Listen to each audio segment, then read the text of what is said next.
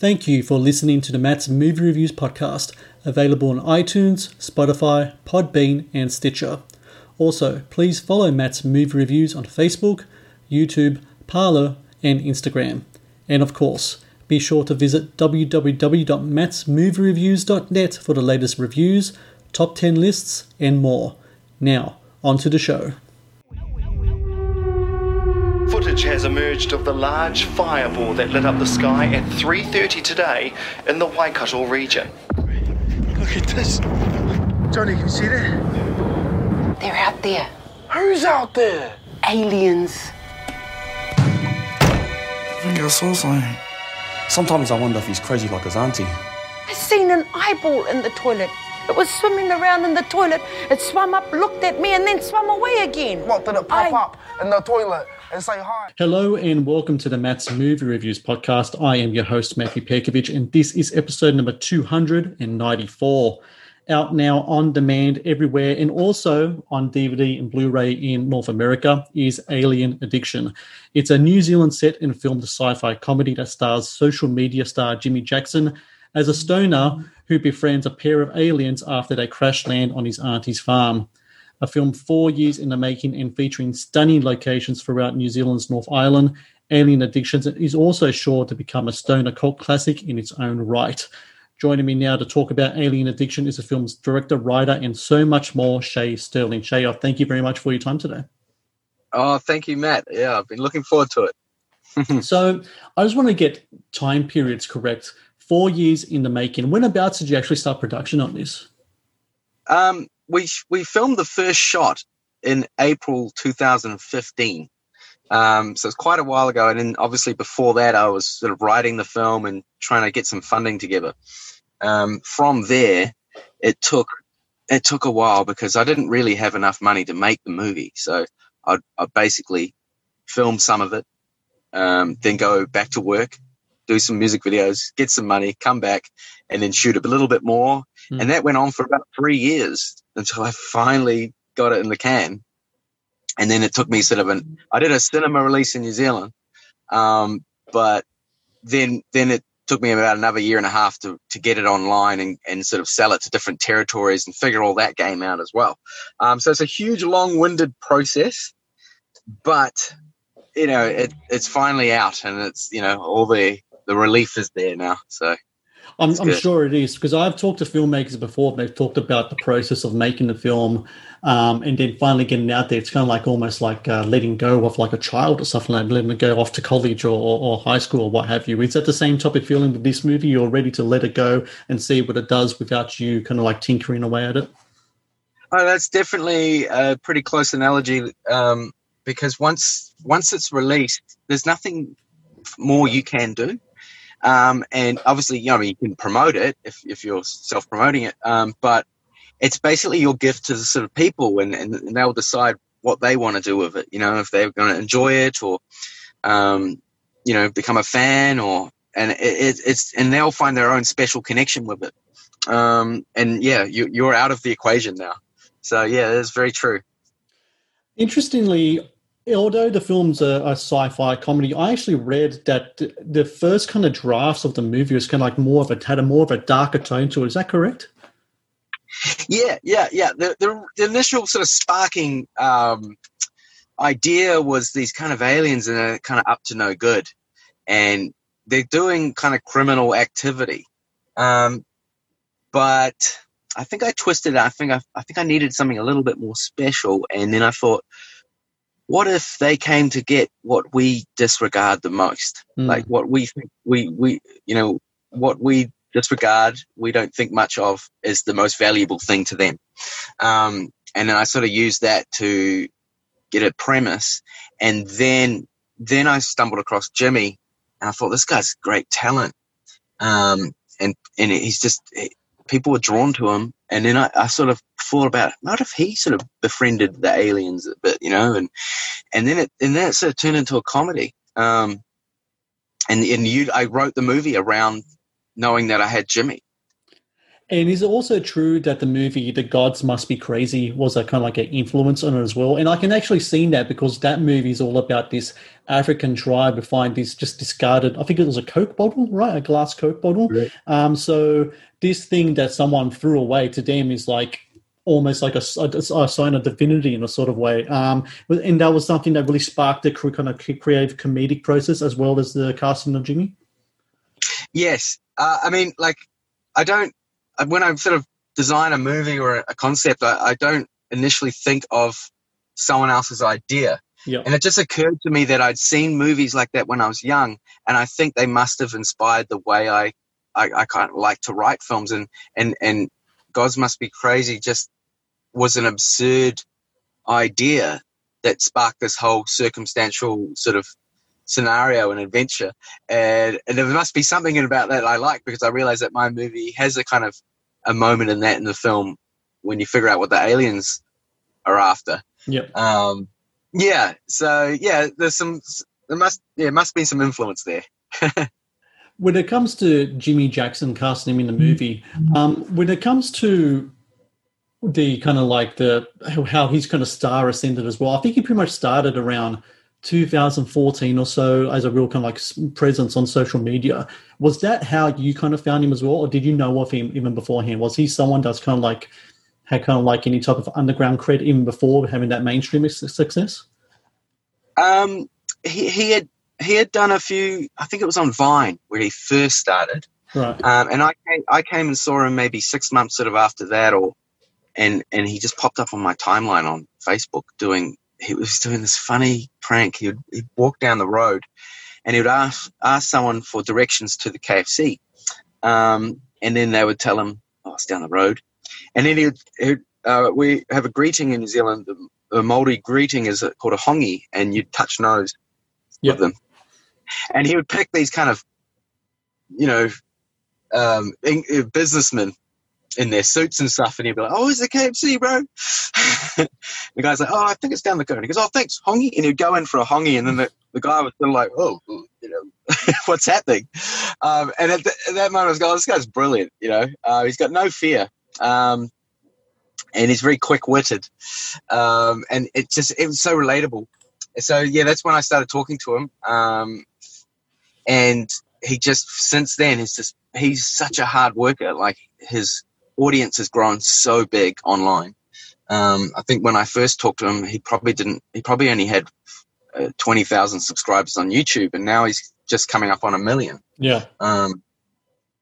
So yeah, he's really worked himself up, and people think, oh, it's just some social influencer.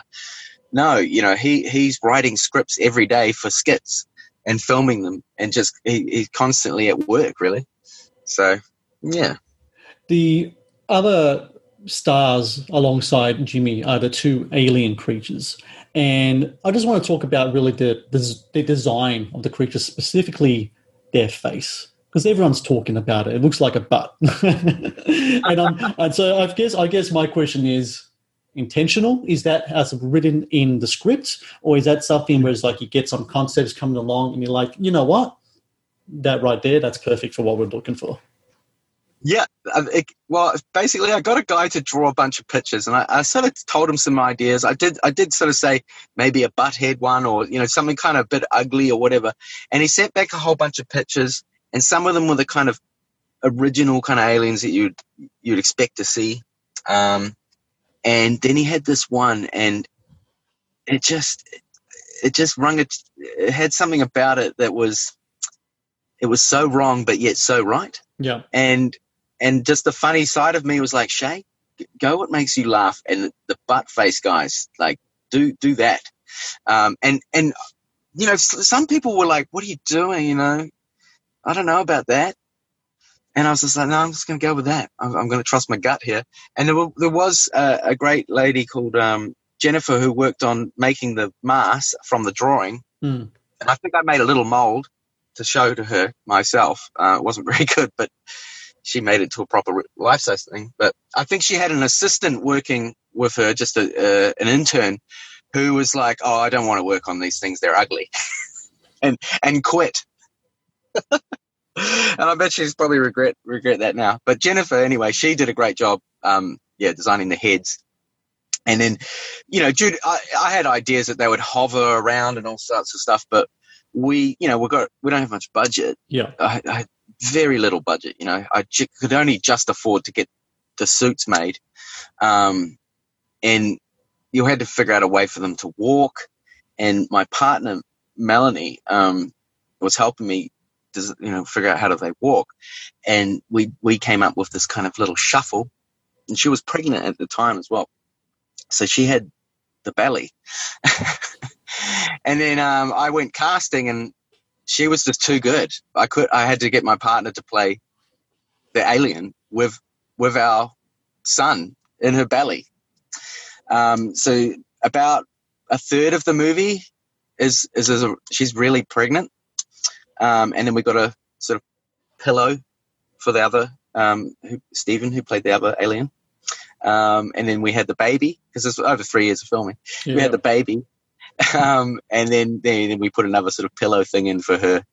And people I wanted people to feel like they're watching an independent movie made on a low budget, but had good little ideas, because it's the idea that counts. We've seen all the special effects, all those Marvel movies, and some of it's just too much, Yeah. And it's taken away just from some good dialogue and some good little dramas and scenarios and stuff. So that's what I focused on. Yeah.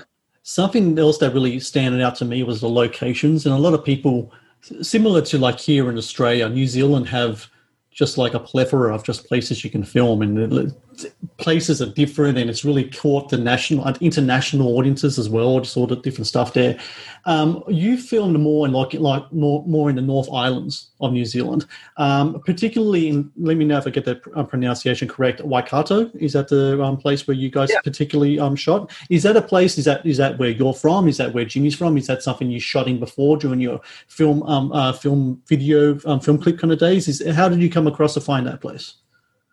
Yeah, so that's sort of south of Auckland. So if you continue down past Auckland, past Hamilton, you'll get to Waikato kind of area. And I needed somewhere that it was relatively close to Auckland, that it was achievable to get there without being a 6 or 7 hour drive, because it's more like a 3 hour drive. Yeah.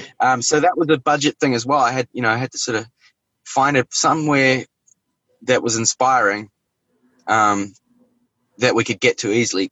And the main highway through the country drives right through there, and you can see, a glimpse of it, some mountain, but it's mainly forestry. Yep.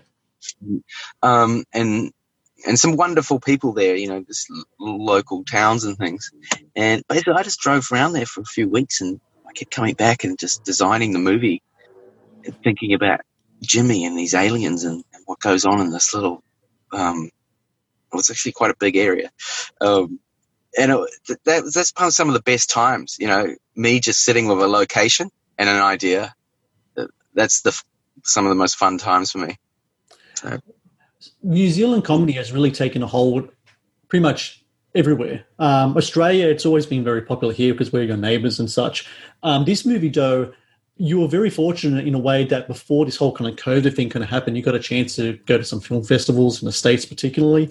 You had the Other Worlds Film Festival in Austin, Texas. There was the Boston Sci-Fi Film Festival as well.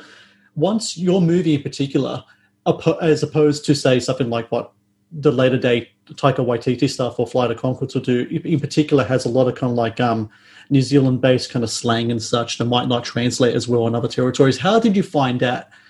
In the States? I mean, by the time that you get there, has there been enough kind of groundwork from other filmmakers and other creators from your country to kind of ease that transition across, especially when it comes to slang and jargon that some of the characters in the movie have? Yeah, I wasn't sure either. So when I first played it in Austin at Other Worlds, we're in Texas, and I was thinking, are they going to get this?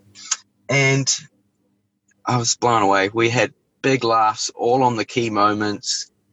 In fact, bigger than some of the laughs I had in some other places, even in New Zealand. Like they got it. And yeah, sure, they might have misinterpreted a few words here and there. Yep. But what do they say? 90% of communication is body language. Right, yeah. So, and Jimmy's, he works well with his face, but they got it all, they loved it. And I think all that slang and stuff is just all the flavor of something a bit different, Sure, Americans, they do like their own stuff a bit. And I think Taika and Flight of the Conchords, those guys have paved the way, which is really cool. My style is in that particular movie, Alien Addiction, is even a bit further slang. It's sort of very backyard, whereas their stuff is a bit more sort of dry with the sarcasm, which is we feel like it's been a kind of Kiwi thing, and it's around in New Zealand everywhere. Those guys just happen to use it, and yeah, it's really quite cool that it gets out there and people do get it, What is the situation like down there in New Zealand, particularly where you are right now, in regards to filmmakers being able to do their stuff during these kind of COVID times? Because I know your country is similar to a lot of the states here in Australia. We got a good handle on stuff. The outbreaks have been very minimal. They've been brutal in some cases, but minimal. I've talked to numerous independent filmmakers here in Australia.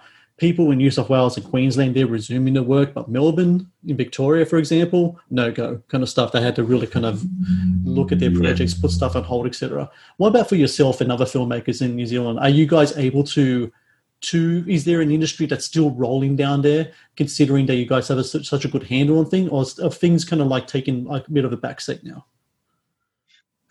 Yeah, it's had an impact. I do have friends that are working on those big films and series like Lord of the Rings series, and there's Avatar 2 and Avatar 3 they're working on, and I think Avatar 2 just got postponed a year, or sort of 8 months or something. But they've figured out how to film, and we were even letting a few specialist people through the border somehow during a lockdown for filming. But as for me, it's an independent filming. Like I'm still doing music videos to pay the bills. When Alien Addiction money comes in through, that will be great. But until then, I'm still shooting music videos, and we can still shoot under sort of strict rules. Not too many people and social distancing and etc. Which I see a lot of other countries doing. Like I still see shoots and all sorts of things going on in America. So that's good. We'll figure it out pretty quickly how to do it. It's just all the events, really. Yeah. There's even events associated around films, like film festivals. They're the ones that are really sort of, and the cinemas. Like, I mean, I really hope those cinemas survive. It's not looking easy for them because, people during COVID, people have gotten much more savvy with their streaming and watching at home, I guess. Well, fortunately for yourself, Alien Addiction is available on demand in a lot of territories, including here in Australia. You can get it on YouTube. I'm pretty sure you can get it on iTunes as well. The movie for my North American audience is also available DVD and Blu-ray, and it's also available in DVD next week in Australia. I saw that JB Hi-Fi have got it posted already for pre-order. So I really recommend people check this film out. Low-budget sci-fi comedy. If you want a good laugh, if you like the type of humor that we're talking about right now, give it a go. Watch it. If you're a big fan of Jimmy Jackson, do that as well as his big screen breakthrough. And also Shea Sterling. Look, I thank you very much for your time today. Congratulations on the movie. Long time coming, but it's great that it's out there. And we're awesome to talk to you again in the future when things do get back to normal. You're able to do some more feature films. I've read that you've got some scripts already in mind to do. So when that's all ready to go, man, give me another year. I'd love to talk to you again. Oh, yeah, that'd be awesome, Matt. Yeah, I've got heaps of plans. Also forgot to mention, we are currently #1 in Australia on YouTube Movies and Google Play. Excellent. That's awesome. That is awesome to hear because people need a good laugh these days, and you can definitely find some of those in the movie. So congratulations to Shea, and thank you very much again for your time today. Thank you so much, Matt.